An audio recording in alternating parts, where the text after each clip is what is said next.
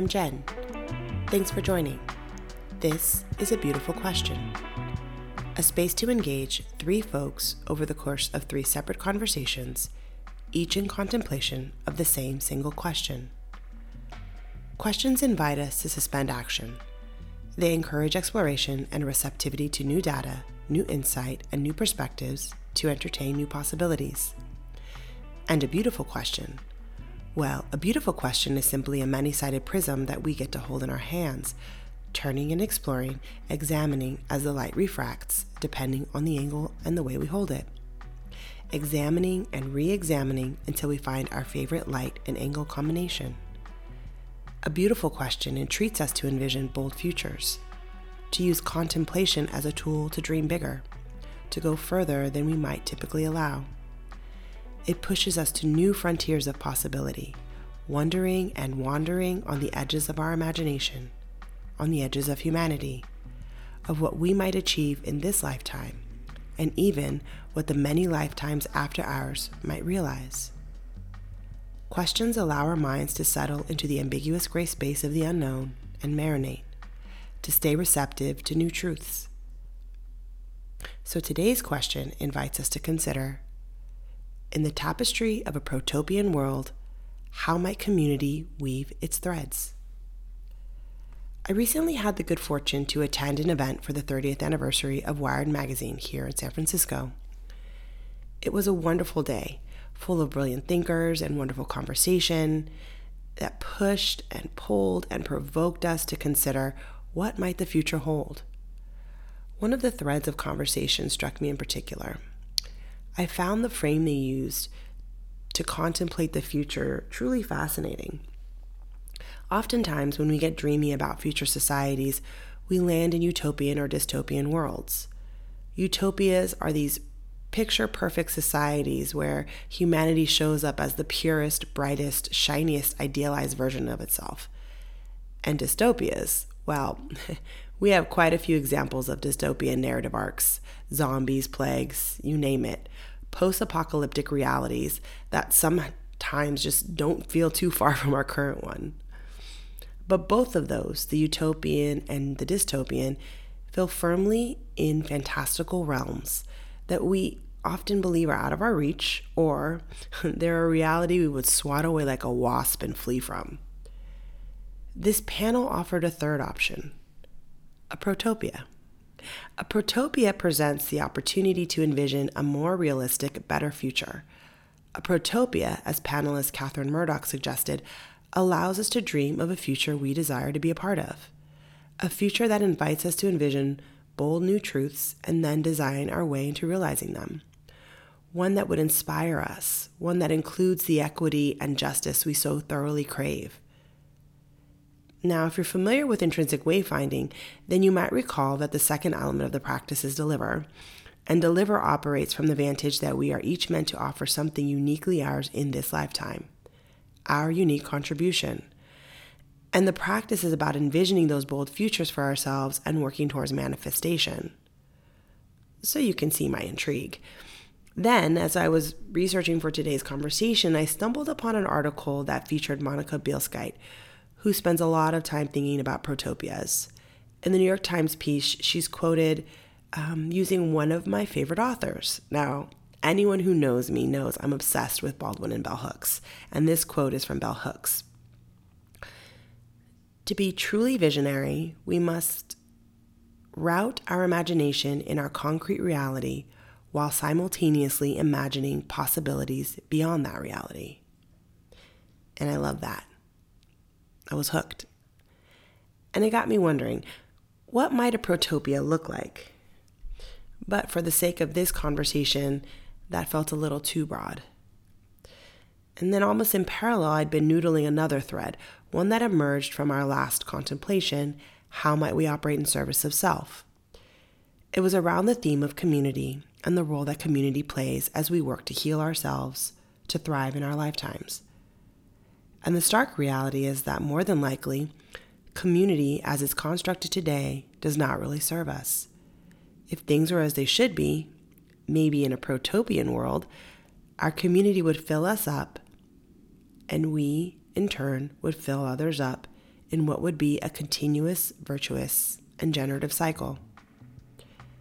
So today's conversations explore what community might look like in a future that I'd want to be part of, that others might be inspired to not only design, but also build, because we believe it's possible. Let's practice. For someone to say that to her, I felt hurt. I was angry, I felt for her, and it put a battery in my back because it made me feel like, wow, there's a lot more work to do here, right? In terms of, Chris, let's continue to make sure we're creating spaces where she can feel comfortable.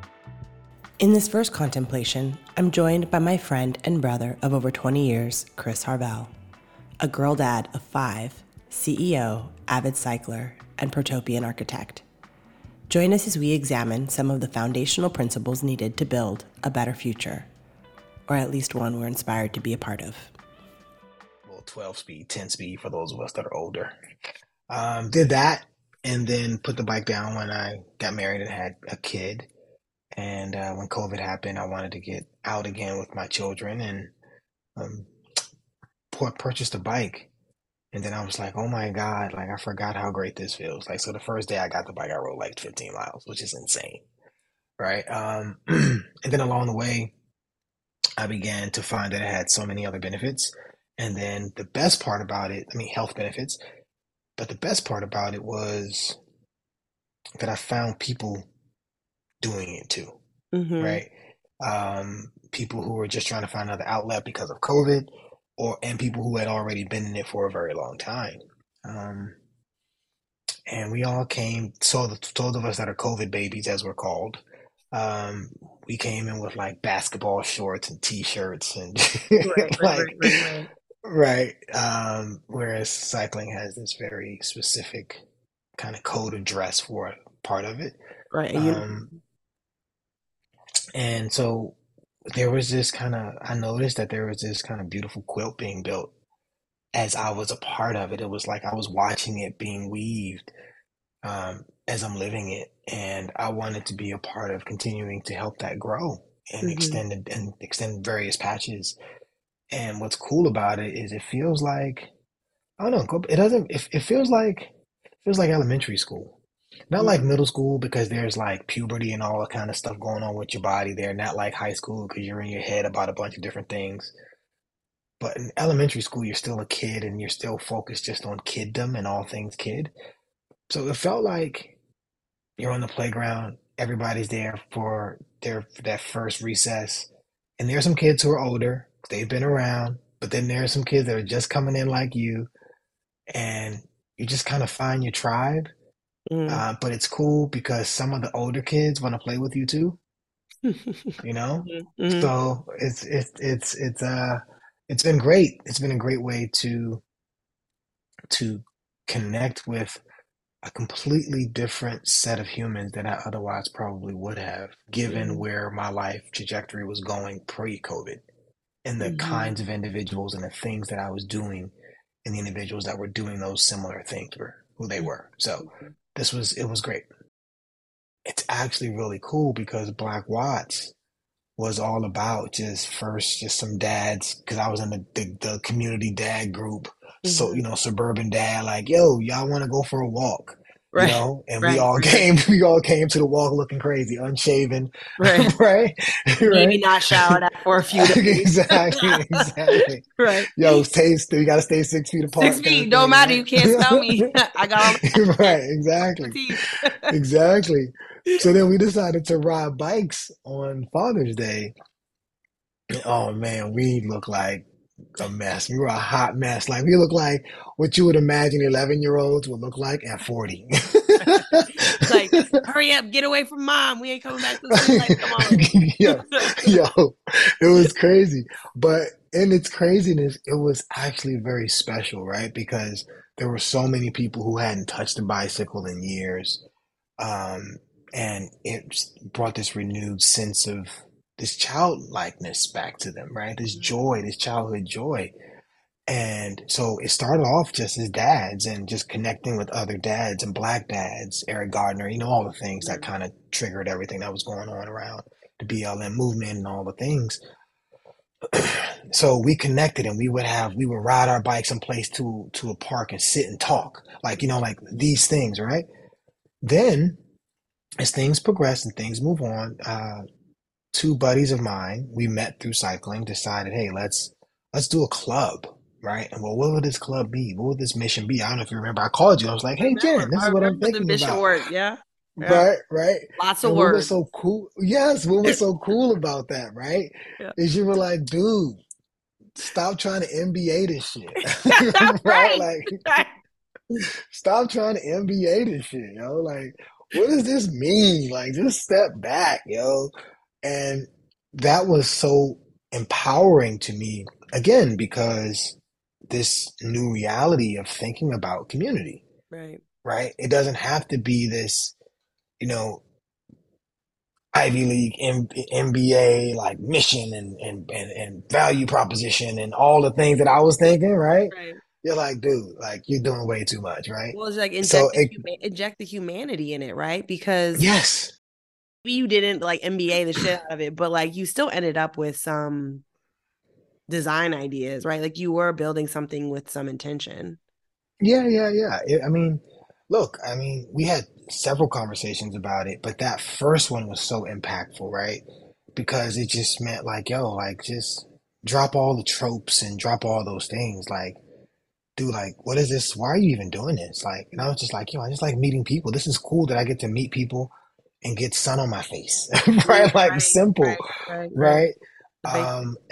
And with that, the three of us said, yo, like, let's just try to get more people of color on bikes. But really, it was just like try to get the people around us out on bikes, Mm-hmm. like guys that we know, that we hang out with, that we would go to the bar and have a drink with. Now we're like, yo, let's try to get him on a bike. Let's try to get Malcolm on a Mm-hmm. bike. Let's try to get Greg on the bike. And we were successful for the most part of getting all those brothers on the bike. But then as time moved forward, me being a girl dad and having five daughters, I was like, this feels weird not having women, right? Mm-hmm. Like women are a big part of my life. Mm-hmm. They anchor so much of what I do.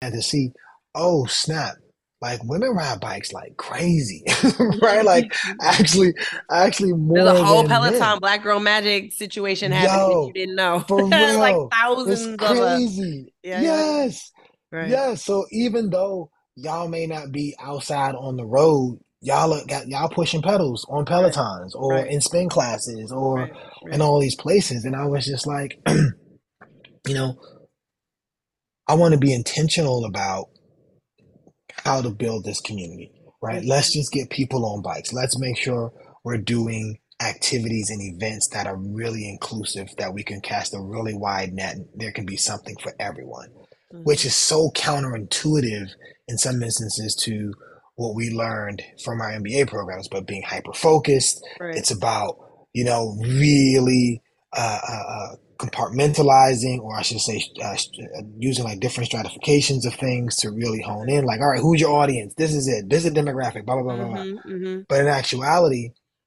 cycling is just like riding your bike when you're a kid. Yo, if anybody got a bike, they outside. It's Right. like Right.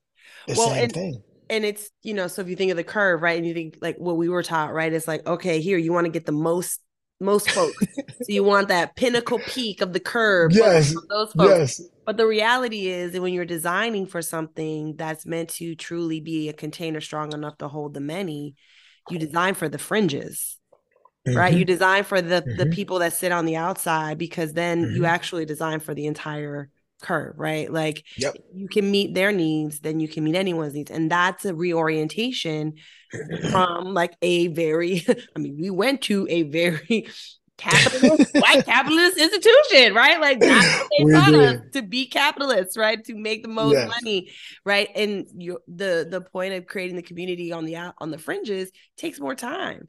You got to work Mm-hmm. harder to understand those needs. You got to work harder to build a container that really does like fit everybody fully and authentically, right? Like, but I would imagine that in those moments that you're creating, like cycling just becomes the thing you're doing but you actually are having conversations and building connections and doing them in a way that you wouldn't otherwise if it weren't for cycling. Like cycling is just like the chip that gives you the dip, right? The dip's the thing you want, right? Like, but Yes, cycling is yes, just that that chip is that's the like, chip. delivery mechanism. So true, Right, so right, true, so true, so true. right. And you know what's funny about that is, like you said, the fringes, right?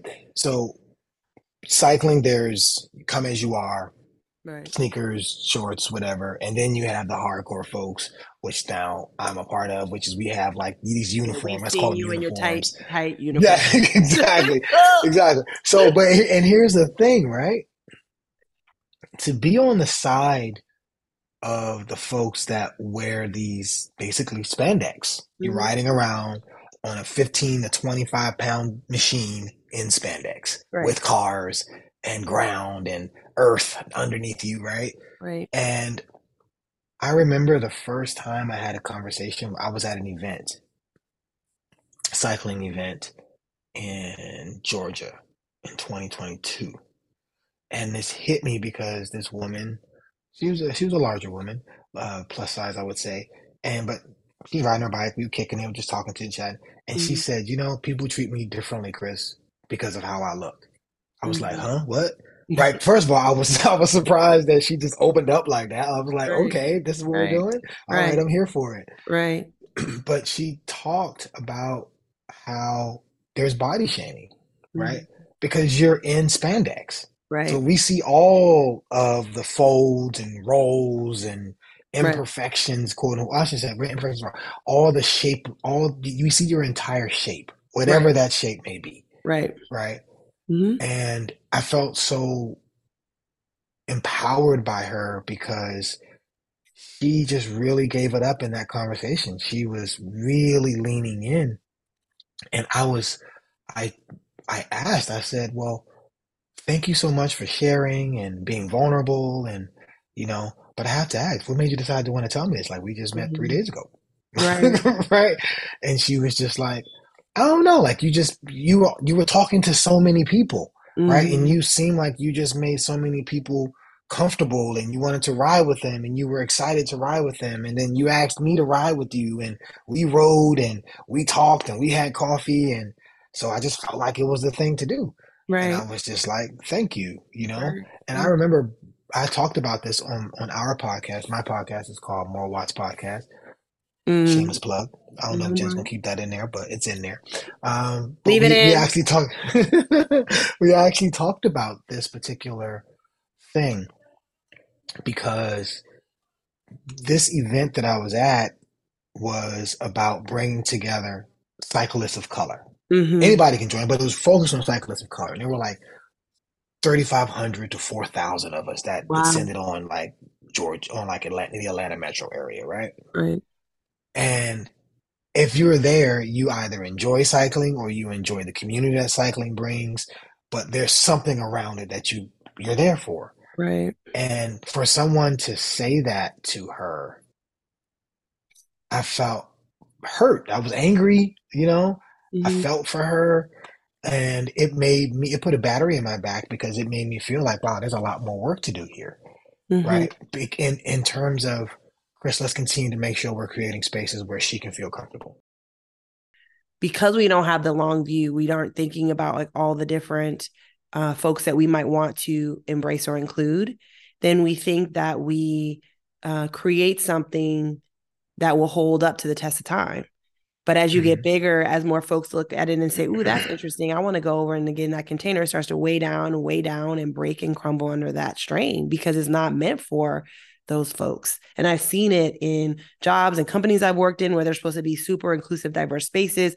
And then the more diverse they get, like people are like, "Whoa, this is not for me." Me, Right. And the right. people who created the space are like, "What do you mean we created it for all of the people?" And like, not me, Hmm. because this does not speak to me. And so it's Right. it's like, no, I'm not here for this. But I mean, I hear themes in what we're saying, right? It's like it's about connection, meaningful and deep connection. It's about psychological safety, right? It's about creating a bridge between people who might not otherwise engage but feel like it's worthy to do that, right? To like have conversation, to spend time.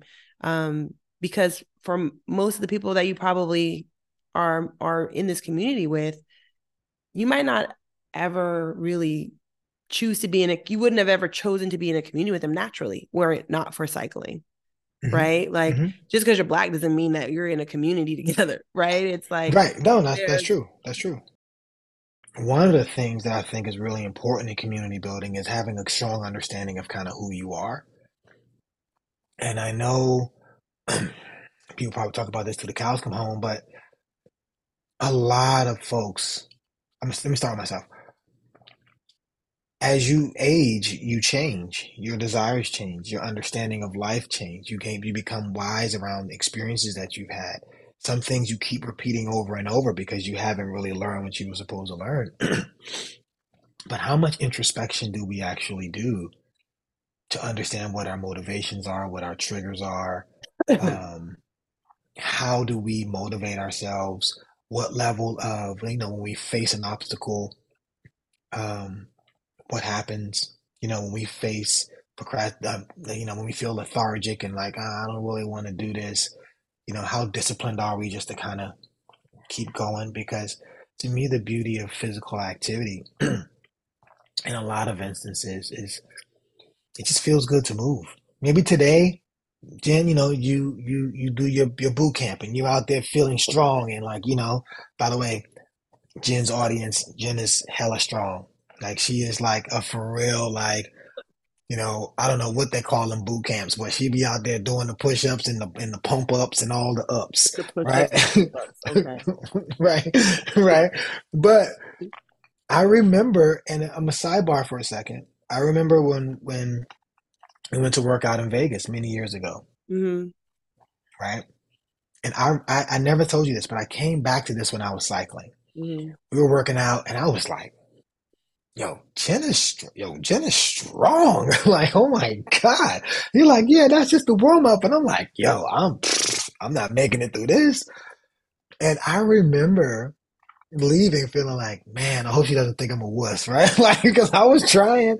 I mean, of course you did it, but I'm just Right. saying, like, in my head, right? So fast forward to on the bike, that same thing I was describing about being on the hill. Right. Now I'm like, I'm so proud of myself that I made it to the top. I Mm-hmm. can't wait to be able to do it again. Versus the last time was, man, I'm comparing myself to Jen. Mm-hmm. Why am I doing that Mm-hmm. when we're just supposed to be out here hanging out, getting the workout in? We're not Mm-hmm. competing in a sport against one another. So that introspection to understand kind of who you are, what your motivations are, I think is really, really important in building this protopia because But isn't there the part of more, but isn't there part of a community that can help you realize that? yes, Right? Like, I yes. think like the notion that we have to do that, figure that all out on our own is probably not, well, it's not what I would want. I would want to be in No, it's community. scary.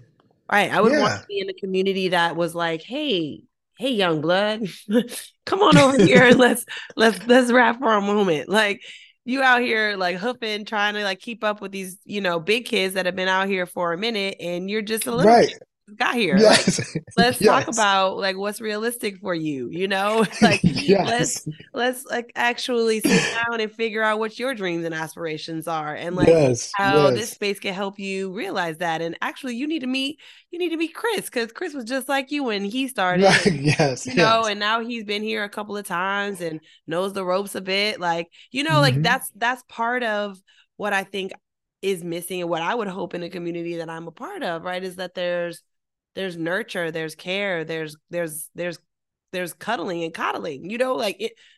No nefarious cuddling, coddling. You know what I mean? But Yes, like I know what you mean. cuddling, Yes. coddling me along into like, oh, okay, I can see myself here. I can see that I belong here, right? Versus this like, pull yourself up by the bootstraps, figure it out, like throw Yes. you in the deep Yes. end, sink or swim. Like that notion, it doesn't fit, right? It doesn't work. And I think that part of what we're coming up against in these broader conversations, even in this conversation now and having this conversation now, is like realizing that these models don't serve us, right? Like Nope. the way that we were told to navigate life, that it's individualistic, that it's by the bootstraps, that it's, all these things is bullshit. And it doesn't actually serve us. And it actually goes against what we know to be true if we listen from here. Like what Yes. makes me feel the best is not when I like pull myself up by the bootstraps and like figure it out myself. I'm like, I won. It's like, man, I'm stressed. I'm sweating. I'm got a headache, like I was anxious, like versus, having people invested in the development and the forward movement of me, and like helping me figure it out, like not doing it for me, not making it easy, but I like to learn from people who have gone before. I like to have a bit of a playbook, have a bit of a sense of like, okay, this is how I navigate this space. And my encounters may be slightly unique, but I like have some support here. We can't see what's possible, right? Because of all of the narratives and the tropes and the propaganda that we've been fed, Mm-hmm. right, about Mm-hmm. how we're supposed to navigate life and live life, then we can never build it, right? But if we can envision a community that is enriching and uplifting, one that sees me for who I am, one that is rooted in authenticity and hard truths, and a space for us to explore our differences, right? A place for us to connect through shared experience, right? To build, that begins, to your point, to create that net effect. We're all building this up and we start to unlock possibility. We create a new pathway for what life can be like, should feel like, how we live and maneuver and what we create and what we do. So it's a fundamental slap in the face to everything that we've been taught.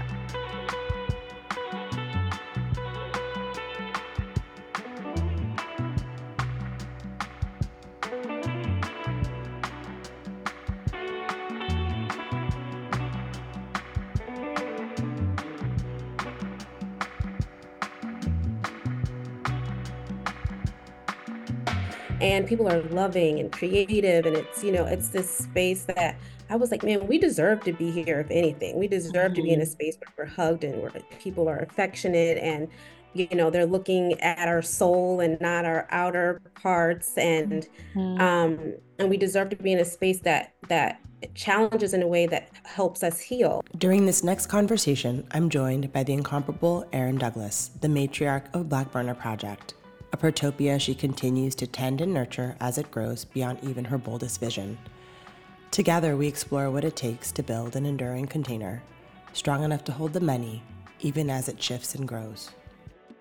So I started Black Burner Project in 2018 now. And with the background in photography, I went out there knowing that it was a space, Burning went out Man. there reading Burning Man, Yeah, yeah, yes, yeah. Because not knowing that it everybody was a knows. place where I was Mm-hmm. not going to see a lot of Black people. And I'm used to traveling and not seeing that, but Burning Man just seemed like this just wild experience that I was going to be entering into for my first one. And so um, for my first year, I just saw a significant gap Mm-hmm. and lack of not only people of color there, but evidence of our presence. So we Mm-hmm. were there. There weren't a ton in relation to the number of people who go, Mm-hmm. but there was no evidence of us on like social or media. There was no speaking that we existed out there. And so I realized that because of that lack, that was influencing people, Black people, to not go Mm-hmm. because they didn't see themselves. It's already a space that seems like it's for a particular type of person. And so on top of that and everything else we deal with, in just everyday life, it just doesn't seem enticing or appealing for like the regular Black person, even someone who is exploratory and adventurous. Mm-hmm.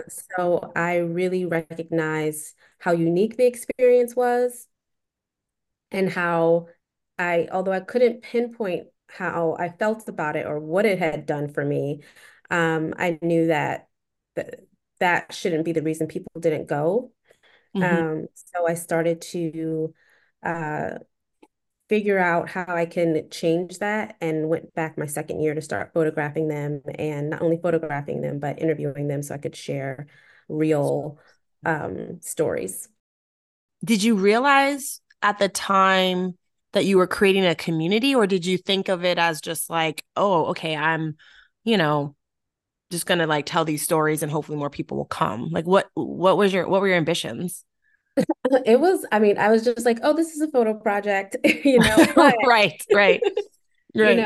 and I called it a photo project for a very long time. I think other people started to make me realize how much bigger it was.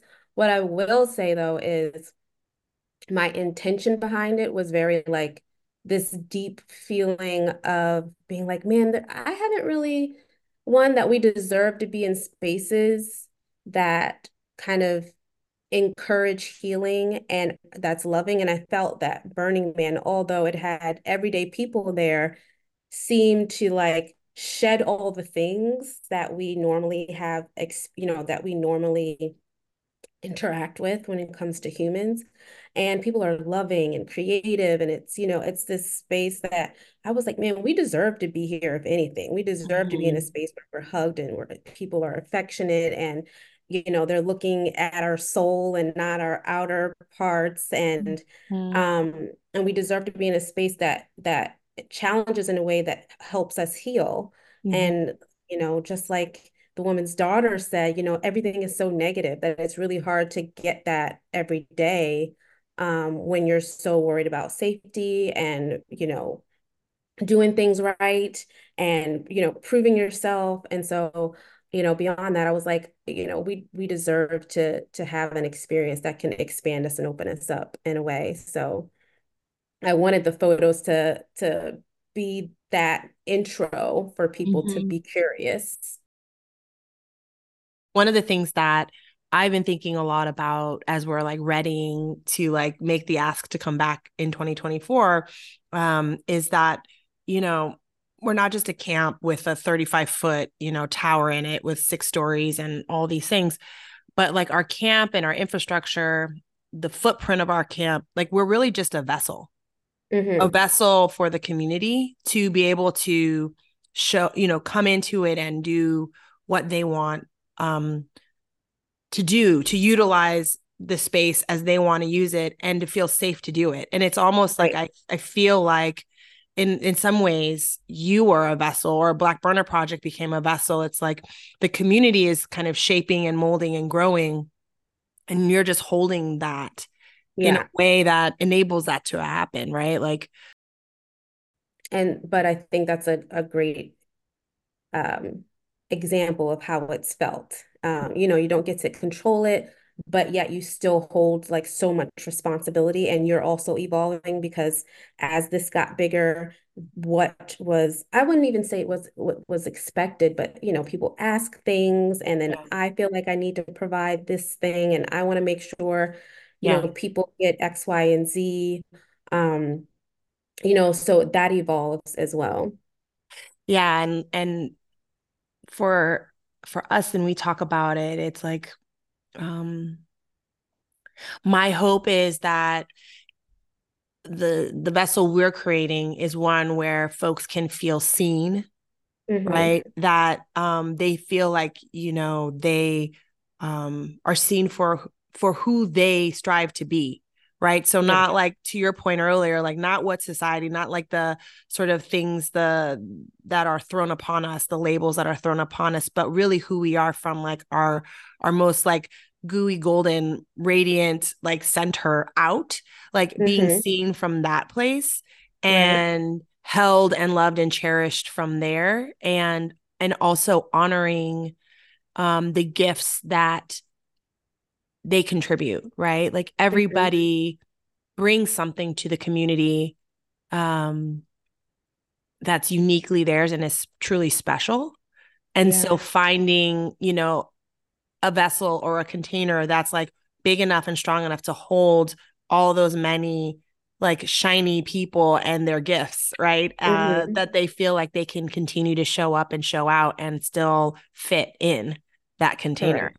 you know? So, totally. Yeah. I mean, I think holding that and making it so that people do feel safe, that they do feel safe is just allowing for so many other things to sprout. And I also see this as like by doing this at Burning Man and by um, helping people to grow and to support people in that way only translates over into default world.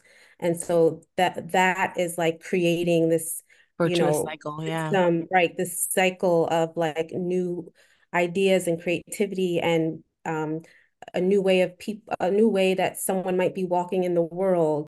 What we're lucky about in terms of Burning Man is that it's so big, you can think so big that then when you go back home, it's like I can do anything, right? Right. Right. You know, Right. like I Right. can do anything if somebody out there did that, you Yeah. know? Yeah. Well, and And it tests our metal in so many ways, right? Like we're like, if we can right. survive out there, we can build this, we can create this experience. I can show up this way and people can see me, unvarnished, undiminished, and love me that Hmm. way. Like I can do that out here in this default world, right? Totally. Yeah. I And the more that we see ourselves doing it out there Yeah, too is even more like ammunition yes, and more. Yeah. yes, yes. Like I had two distinct moments this past year in camp.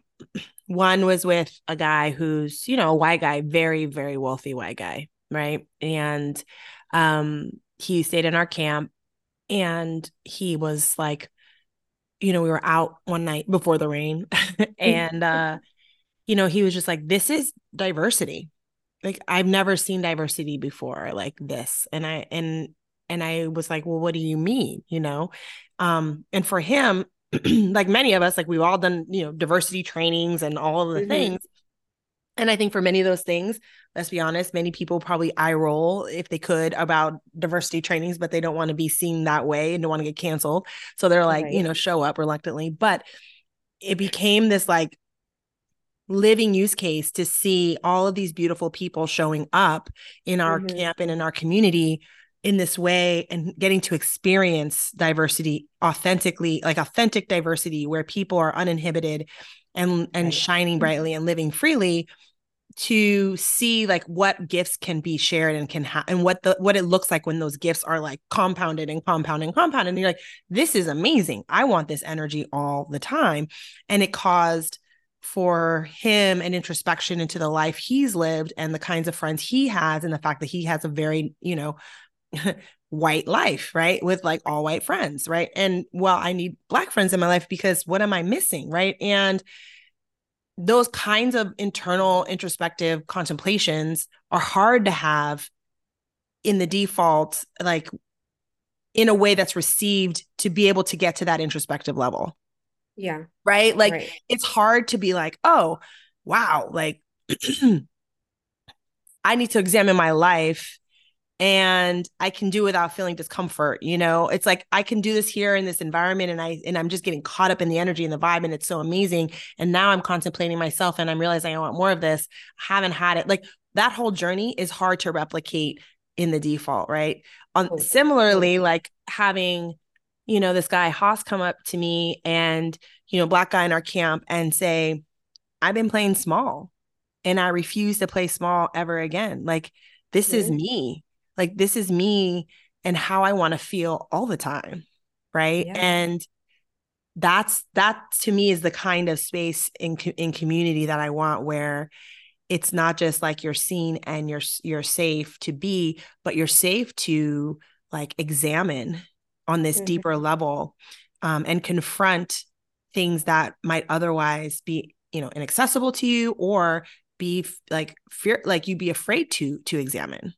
Yeah, I think that's key too. Like both of those. I think, with this white guy who had this like, introspection and revelation and got to experience it, obviously Burning Man's a great place for that. But the other part about being in a space where you can realize that you've been showing up small, Yeah. um, or realize that there's things that you haven't done or tried or explored because of, what you felt you should or shouldn't be doing as a Black person or a Black Mm-hmm. man or Black Mm-hmm. woman. Mm-hmm. And to Blackness be is in not a space, monolith. Yeah. right, it's Yeah. not. Yeah. Um, and to be in a space where anything is supported and Anything. anything is supported Yeah. and there will be somebody with you, but there won't be eyes and judgment, and you can be in this place just to experiment, and that could be the only thing. And I think that's what opened my eyes to even just, you know, everything experimental is Hmm. like it could just be that for some people. And I think people should have the space to do that. And um I've seen that when a Black man is just like, I just wanted to try this and see what happened. Hmm. And then that's it. And I'm Right. like, Right. they never felt safe to do anything, you Right. know? So, The way we dress, the way yeah. music we're listening to and dancing to and vibing off of, Hmm. who we're talking to. I mean, you know, it all sort of creates this space that, I've always felt very fortunate having gone to Howard, that, I was challenged very early on when I was, 18, 19. It's like, great, you came to Howard and what? Like you like Hmm. you're proud of being Black. Great. Got it. Cause you came to Howard. You wouldn't have come to an HBCU otherwise. But so what? Who is Right. Jen? Fully, Hmm. wholly, and that kind of thing, right? And so the community in that respect pushed me to contemplate my wholeness. And that's kind of Hmm. what we're talking about here with Burning Man. It's like it's a space or a community where, as Black folks, it's like surprise, surprise, you get to come here and show up however you want. And there's no one that's like, but that's not what we do here. That's not what Right. Blackness is. Like you have to operate in this way, in order to be seen as like, a good Black person or a Right. good person of color or a good woman or a good whatever, right? Or even Hmm. being a good, heteronormative person. You could play on Right. the edges of your sexuality there and there's no lingering consequence. Whatever you Yeah. want to do, right? Like there's space for like true examination, exploration Hmm. in its safe. What is the Hmm. way forward so that it feels like we're building a container, to go back to our conversation about the vessel, that's like strong enough and big enough to hold us truly and Right. fully, you know? Whew. I mean, that's a really good question. Right. I don't know that I could answer it right away, but like, wow, that's the thing. Yeah. I mean, that's a hard one to dissect. And I think it's like, that's a hard one, honestly. There's so many elements to think about and consider when you have the idea and the reality. Um, It's like I think about, like we talk about, we want to get a seat at the table, right? mhm, And so like that actually isn't a protopian community. Like I don't want to just like get a seat at the table, because right. that table comes like dirty, right? It Mhm. comes full of like all kinds of like, historical legacy, like bullshit that I don't want to be like a part of, right? I have to like Mhm. carry all these like norms and ways of being that don't reflect my authenticity. Um, so then it's like, okay, well, do we build a new table? But I'm always of the mindset, like, I don't know. I don't want to throw the People. baby out with the bathwater, right? Like there's some good things Mhm. too that exist, right? So I think it's like the way that we have to build it, like who's on the team, the doers Yes, of the creators that's of, the part. That's what I was gonna say. yeah. I think you do build a new table, but it's who's building it together. I don't think it should just be us. Yeah. It shouldn't be Yeah. you and me, it should be how do we formulate in the right people, the right group, or the right, The group of doers, right? That's what we talk yeah, about. Like, yeah, the like, doer. yeah, the doers.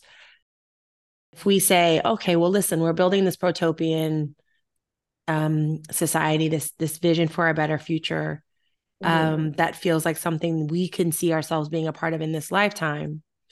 And we do it, like we said, with the right team in place, right? With Hmm. with the myriad of folks necessary to build a design and design a container strong enough to hold the many. Yes. Even if you're building that vision of a future collectively together, you still have to start building belief from the masses that this is something that they should join in on and jump into that Yeah. container with you, right? Like, so there's still a moment of helping folks realize this is worthy, a worthy vision, and worthy work to be a part of. Mm-hmm. And I almost feel like folks like us who are used to being othered and marginalized understand how hard it is to build that belief, because we've been let down so many times. We've been like sold a bill of goods. You know what I mean? Like we get like how to build trust and Mm-hmm. connect through, compassion, right? And we understand a lot of things that are, I think, integral to building people's capacity to stepping on the path with us and staying on that path.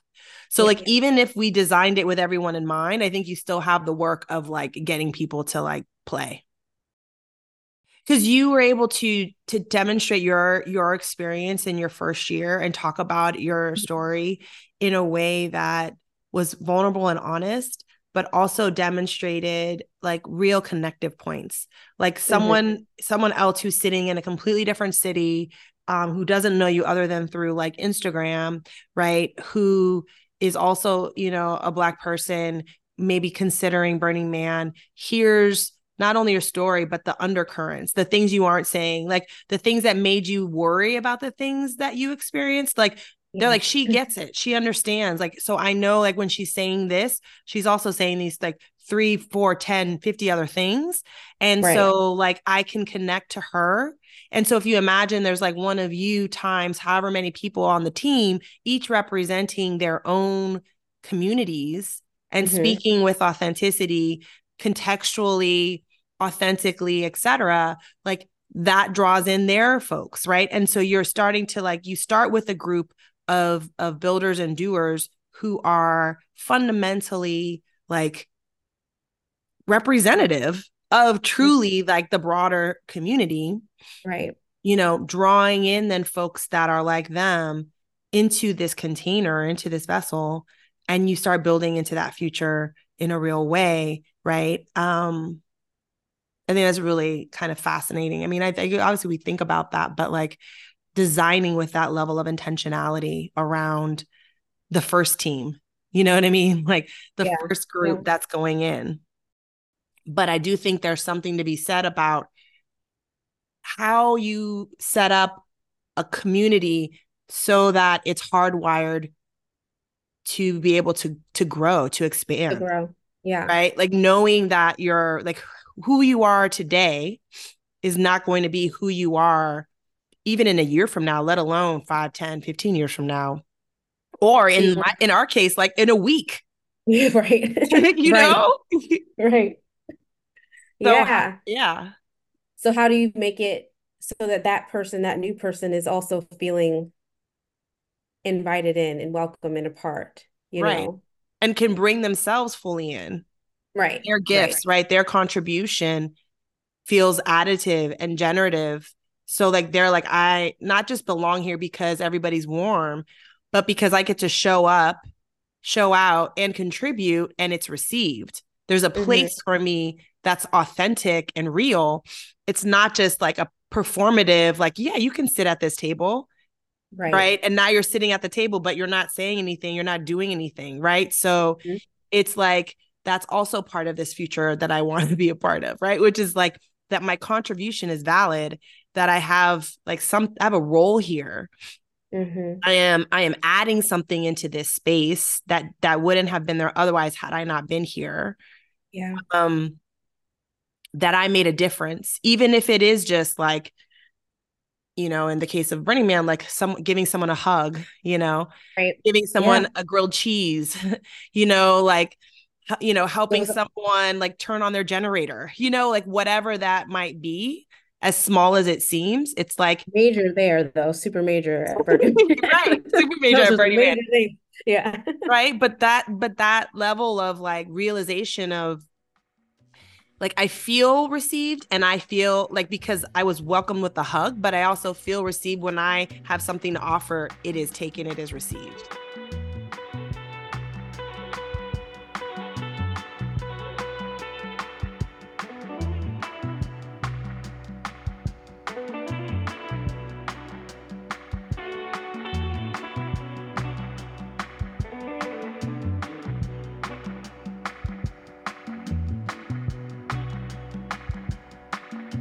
I like to say that most people that are working in AI today are thinking about products, and I'm thinking about people.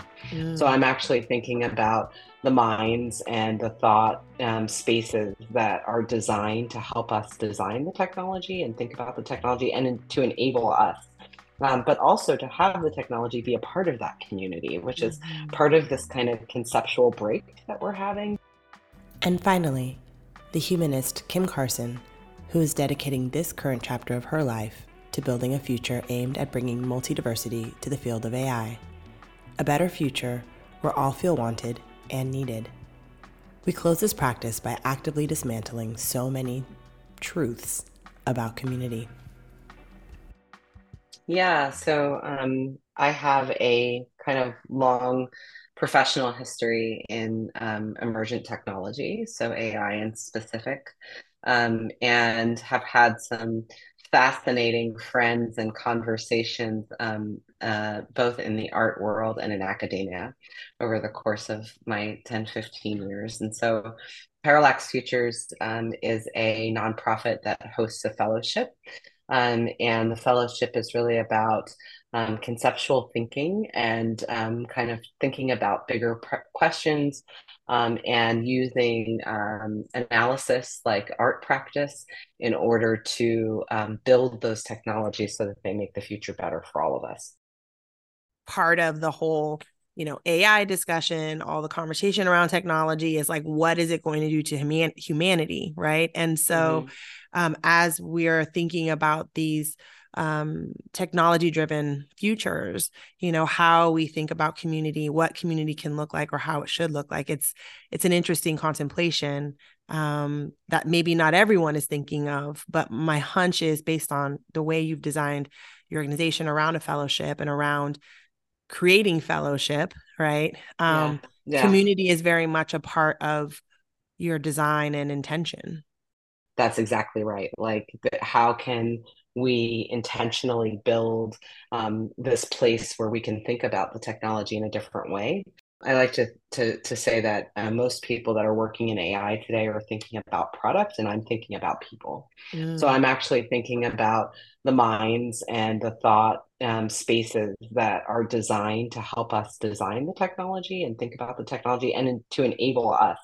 But also to have the technology be a part of that community, which is part of this kind of conceptual break that we're having. So thinking about things like, we have these kind of underpinning hierarchies like humans are the only things that are intelligent. Well, that's no longer true. Or humans are set aside from nature. That's no longer true. We now know because of the microbiome that we don't know where Jen ends and I begin. There's so many things that actually integrate us and intertwine us in this kind of planetary reality that no one is really thinking about that way. And so I think when you pose the question about protopia and community, I think about community in its traditional sense for sure, and the humans that kind of our humanity and make up that thing. But I also think, what are the other things that should be included in the community so that we don't wind up in these dystopian kind of Terminator realities that we seem to kind of recreate all the time in our art. And it seems like the connection that comes from community, that kind of authentic connection, whether it's with a person or an animal or a plant or a chat bot, that's really the thing that maybe we should be focusing on is like what makes that connection true and pure and authentic in order to pull us into this loving space. Well, and so in one of the other conversations I'd had about this question, we were thinking of almost like the first team, right? When you're building something, you have your team of doers, right? You have the folks that are there on the ground initially to like start the build, right? And and that the way that we conceive of or construct that first team has so much possibility for evolution, right? Like if we actually are really thinking about who we want in the community or who needs to be in the community and having those folks represented fully and wholly in that first team to build that first container so that we can expand that container. I mean, effectively, like technology should be in that, right? Like technology Yes. should be a first team member that is there Yes. to help us increase capacity, to help us grow that container Yes. as we scale and as we go, to ensure that like as we add more folks into the community, we can absorb it, we can actually embrace it, and we can help ensure folks enter in as a way of feeling like they are belonging and contributing into that community in a meaningful way. Yeah. Yeah. Yeah, I think one of the things we often take for granted is this idea that we know what a human is. Mm-hmm. And if you go back and you kind of trace the concept of humanity, it comes from Greek philosophers such as Aristotle and Socrates and these people that have been codified and kind of put into curriculum over and over again. And And deified. yet, Mm-hmm. yes, Mm-hmm.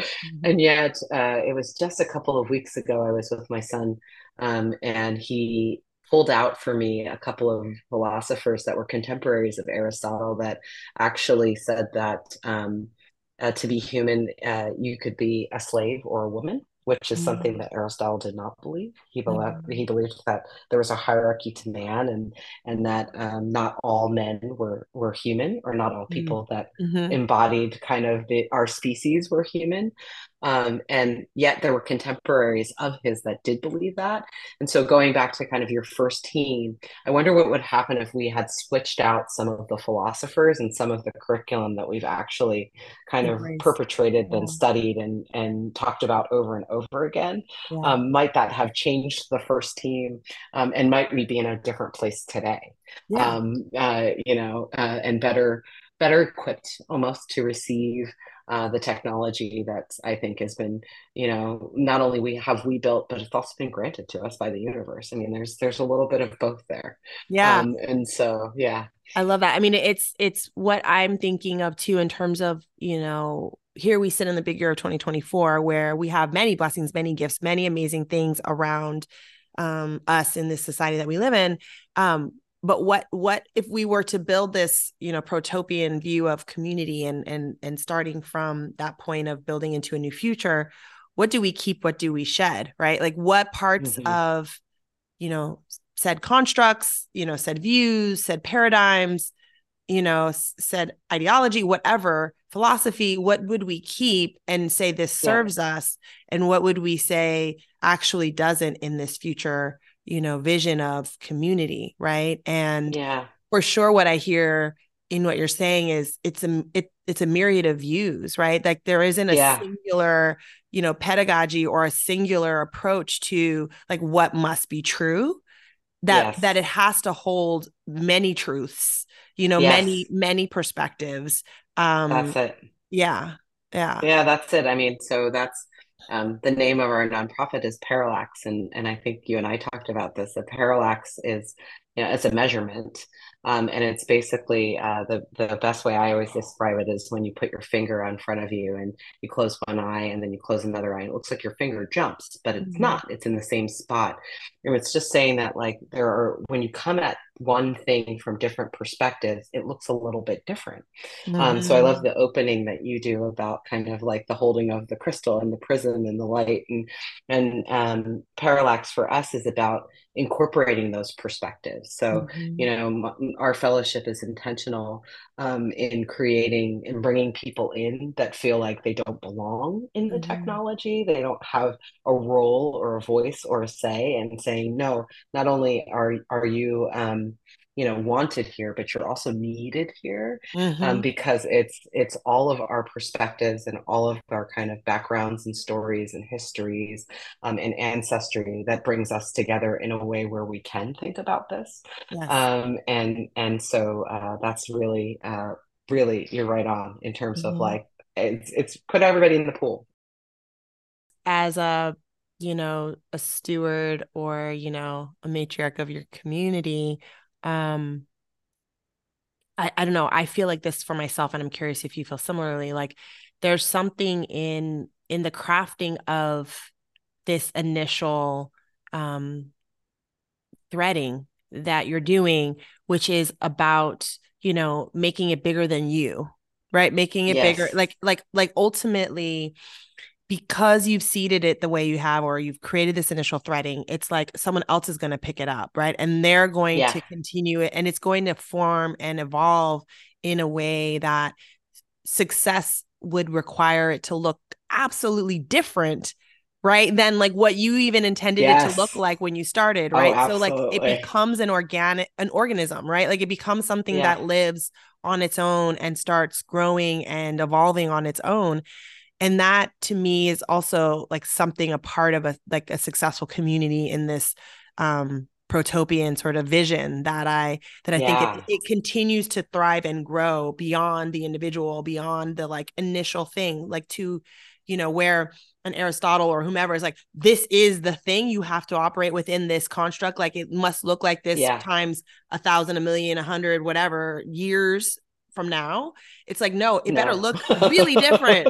Like really different from where we started. Really, really different. And I wholeheartedly agree. I think that success for me is that this doesn't come ever back to me as an individual, right?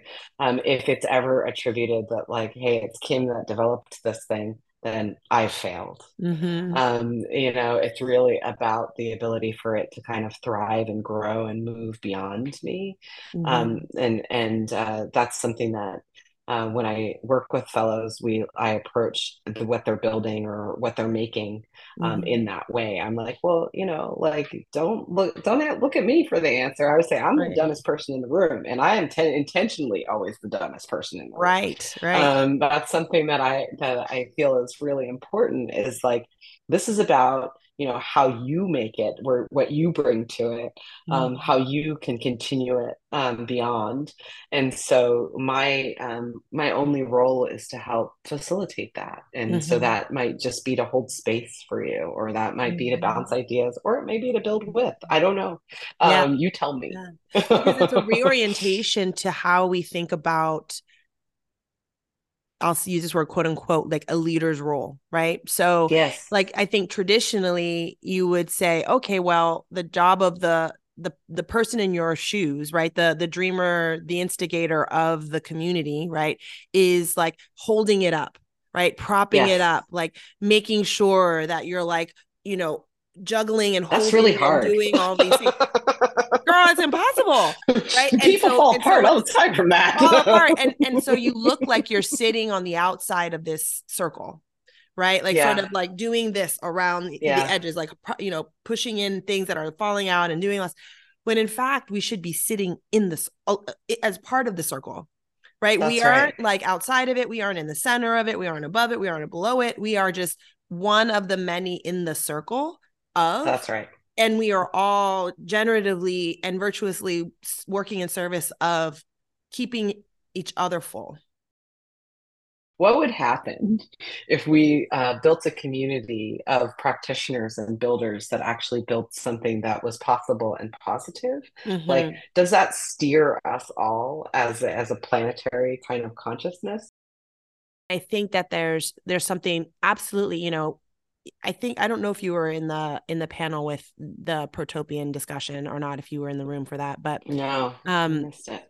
It was very interesting because Catherine Murdoch was like, I want to build a future my daughter can see herself in, or I want to paint a picture of a future that my daughter can see herself in, so that's what she aspires to create, versus fighting against all of the madness and the noise that exists in society today, or in these fictitious narratives, science fiction narratives that exist, right? Like there needs to be a counterbalance, a counter view that's possible. And I think that what tends to happen when we're talking about these types of communities that we're envisioning and building into is that we operate with integrity and principle, but not with like consciousness around it, right? Like we are doing intentional things, but we're not like, these are the 5 things that we are setting out to do. Like I just went to the Black Panther Party Museum in Oakland. It just opened last weekend, and seeing their principles, seeing those things up on the wall, it's like, how rare do we codify the things that we're setting out to do and the way in which we're going to do it? Like we do it in design, we do it in innovation, we do it in product creation, like we have design principles. but there needs to be that level, I think, of intentionality around community Absolutely. building, right? Absolutely. And the story that Catherine told it reminds me of, in ed tech, which was where I was for a long time, we would always say, we need more Black teachers, or we need more Latino teachers, because you can't be what you can't see. Well, like, I want to take that, let's take that beyond just profession, Yeah. right? Like, let's take that into world building. Like, let's Mhm. build a world. Let's build many worlds, Yes. where that you can see, and so that your little ones can be in that world, and can Yes. envision themselves in that world, and build upon it, like we were just talking about, make Right. it better, add Right. themselves to it in a way Right. that they know that it is safe for them to do, especially post pandemic. Mhm. We're in we're in a really remarkable place where we Mhm. can have this, this stuff can happen, and even as we stutter step around how we re-engage with one another has something to that Mhm. hesitation, and how we like carry ourselves into spaces again, and how we interact with each other again, that almost gives us not a fresh start, but like a relook, right? Like Mhm. a re-engagement point, Yeah. and that can be a blessing. And 100%. so, Yeah. there's of course a multiplicity of bad things that happened from the pandemic, but for me, that little part of it is really a beautiful thing. All right, so it's like, hey, let's stop for a minute. Yeah. Well, we got a glimpse. It's a little bit what I was just saying, in that, like, we um it changed us a little bit. It rewired us a little bit to say, Yeah. hey, there's something different possible here. Yes. There's a different way of moving and being than what I'd been doing. Yes. That I've found either I desire deeply, Hmm. or I've started to curate and craft because of all these constraints, right? And it's funny, like Yes. in innovation and design, you talk about, like, or in art, right? Beautiful things happen through constraints, Oh yeah. right? Like an unconstrained Yeah. space is actually worse for the creative mind, right, than a constrained Hmm. space, because with constraints, you start to think about what you can do that would be beautiful and amazing, right? And so Yes. with constraints, we thought about, like, well, how do I connect with people? Yeah. How do Yeah. I make sure I'm not sitting alone all the time? Or how do I Yes. ensure that I'm still getting active physically? Or how do I, so you start trying to be creative in this way that we didn't have to before, because we were free, right? Quote unquote. Yes. And Yeah. then, Yeah. and Constrained then, and free. right, right. And then we started to build our communities. And when the world was open again and we were quote unquote free again, we realized Yes. there were a lot of things that we didn't want to lose, right? Yeah, Or that's that right. we wanted to continue That's right. to protect and build. And it's Yeah. starting these conversations, I think, or pushing us to have these conversations and grow in these spaces in a way that I don't know that Hmm. we would have if we hadn't had the pandemic. I agree. I completely agree. And so, I've always been the first person in the pool, and the first person to get tattooed, and the first, Yeah. I'm that girl. And so I'm like, I'm gonna go build something new, Right. because like, Right, because right, right, now's right. the time. Well, and the opportunity is to build it, not so, as mentioned, I was with these women, right? It's like, all of you, most of you are entrepreneurs, most of you are in businesses that are quote unquote not traditional. You've sort of charted these paths because of the fact that you were tired of dealing with the patriarchy, the like whatever, right? And these constructs. The opportunity isn't for us to then go create our own version of the same thing, No, right? The not at all. opportunity, yeah, the Yeah. opportunity is for us to realize that, like, what are the things that we intentionally choose to take in, right? Technology, AI, Yes. like, those are beautiful, amazing things that why would we not, like, be close to and figure out how to use and grow and be a part of that conversation, that space, but do it in a way that honors really what is needed, right? In a way that Yes. honors Yes. the And people uplifts us. and uplifts Uplifts us. us all. Yeah. And and Yeah. and fundamentally introduces a different way. Like, let's not be Aristotle part 2004, you know, Yeah, I'm sick of him. He didn't think I was human. Right. And by the way, P.S., there's a lot of Aristotles and they all made it all up. So let's Yes, it's all made up. So let's remake it. Yeah, let's make up something different that includes us all. Yeah, exactly. Yes, agreed.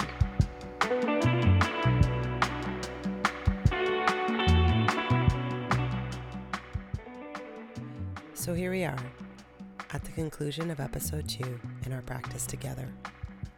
Thanks for listening. It's been a lot of fun. And thank you to our guests for this episode, Chris, Aaron, and Kim. Thank you for entrusting me with your voice and for sharing it with all of us. I love this question. Clearly no definitive solutions, just a lot of space for further rumination and contemplation. It truly is beautiful. So many rich and nuanced themes, though. The value of creating with intentionality a set of foundational principles that don't become so rigid and complex that architects become hamstrung. The notion that any protopian community is really just a vessel or a container, something strong enough to hold us, but also able to flex as the community shifts and grows, because community is not stagnant. A vessel that doesn't crush that beauty and that growth, but rather absorbs the myriad of gifts that members offer, well, that's phenomenal. It's not enough to just offer someone a seat at the table. Folks must feel as though what they're bringing, what they're contributing, the dish they're offering up is not only received well, but also perceived as vital, necessary to the very existence of that community in that moment and in the moments following. Yet, of all the ground we covered, I find myself most intrigued by the idea of a first team.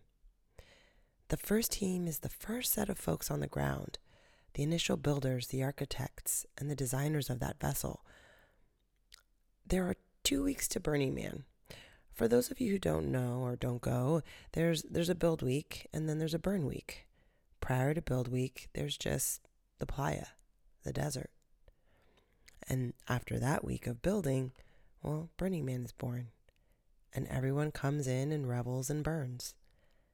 And in our camp, we always have a group who are our core doers, those folks who set up our camp and get us going. And in 2022, we had a really tight cohort of folks who created a strong bond and a way of being that was beautiful. Yet they were only a group of about 12. So as we got to Burn Week and the 160 or so other folks showed up in camp, well, each of their beauty and their humanity and their gift showed up with them, and it all became too heavy. The container couldn't absorb, and it wasn't strong enough to hold everyone. Yet in 2023, we had about 70 people during that build week. And this time something quite remarkable happened. As the remaining, 90 or so folks showed up, each was able to enter the container, contribute their gifts, and join us in flow. Each contribution made to feel vital because it was. So the value of creating an intentional first team is powerful. But here's the thing. It's powerful not only when we're talking about a space like Burning Man, but it also feels like this level of intentionality is applicable to when we consider our lives and apply it to self. Okay, what do I mean by that? I'm in practice with someone who's starting to transition as CEO from owner to operator to owner, visionary, and people leader.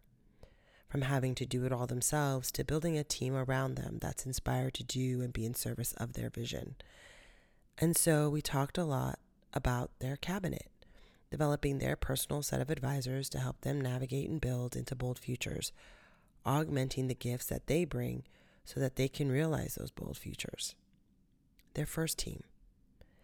And so in today's reflection, I invite you to consider, who is your first team? What bold endeavors have you set out to achieve, whether building a family, a home, or a business? Who are the folks that you look to help build you? Put your bold idea at the center. It could be just you. You're that bold idea. And then consider what type of perspectives, experiences, and partnerships do you need to realize that future? And don't make it obvious. Consider what norms need challenging, what adjacencies or analogs could inspire, what gaps in perspectives and skills need to be filled. Then start to name names. Who are the folks that you look to in order to push into your boldest future? Whose gifts are vital for your first team? Maybe through this reflection, you can break through into a new pathway, one that leads you to a bold, brighter, and better future. Thanks for practicing with me. Till next time.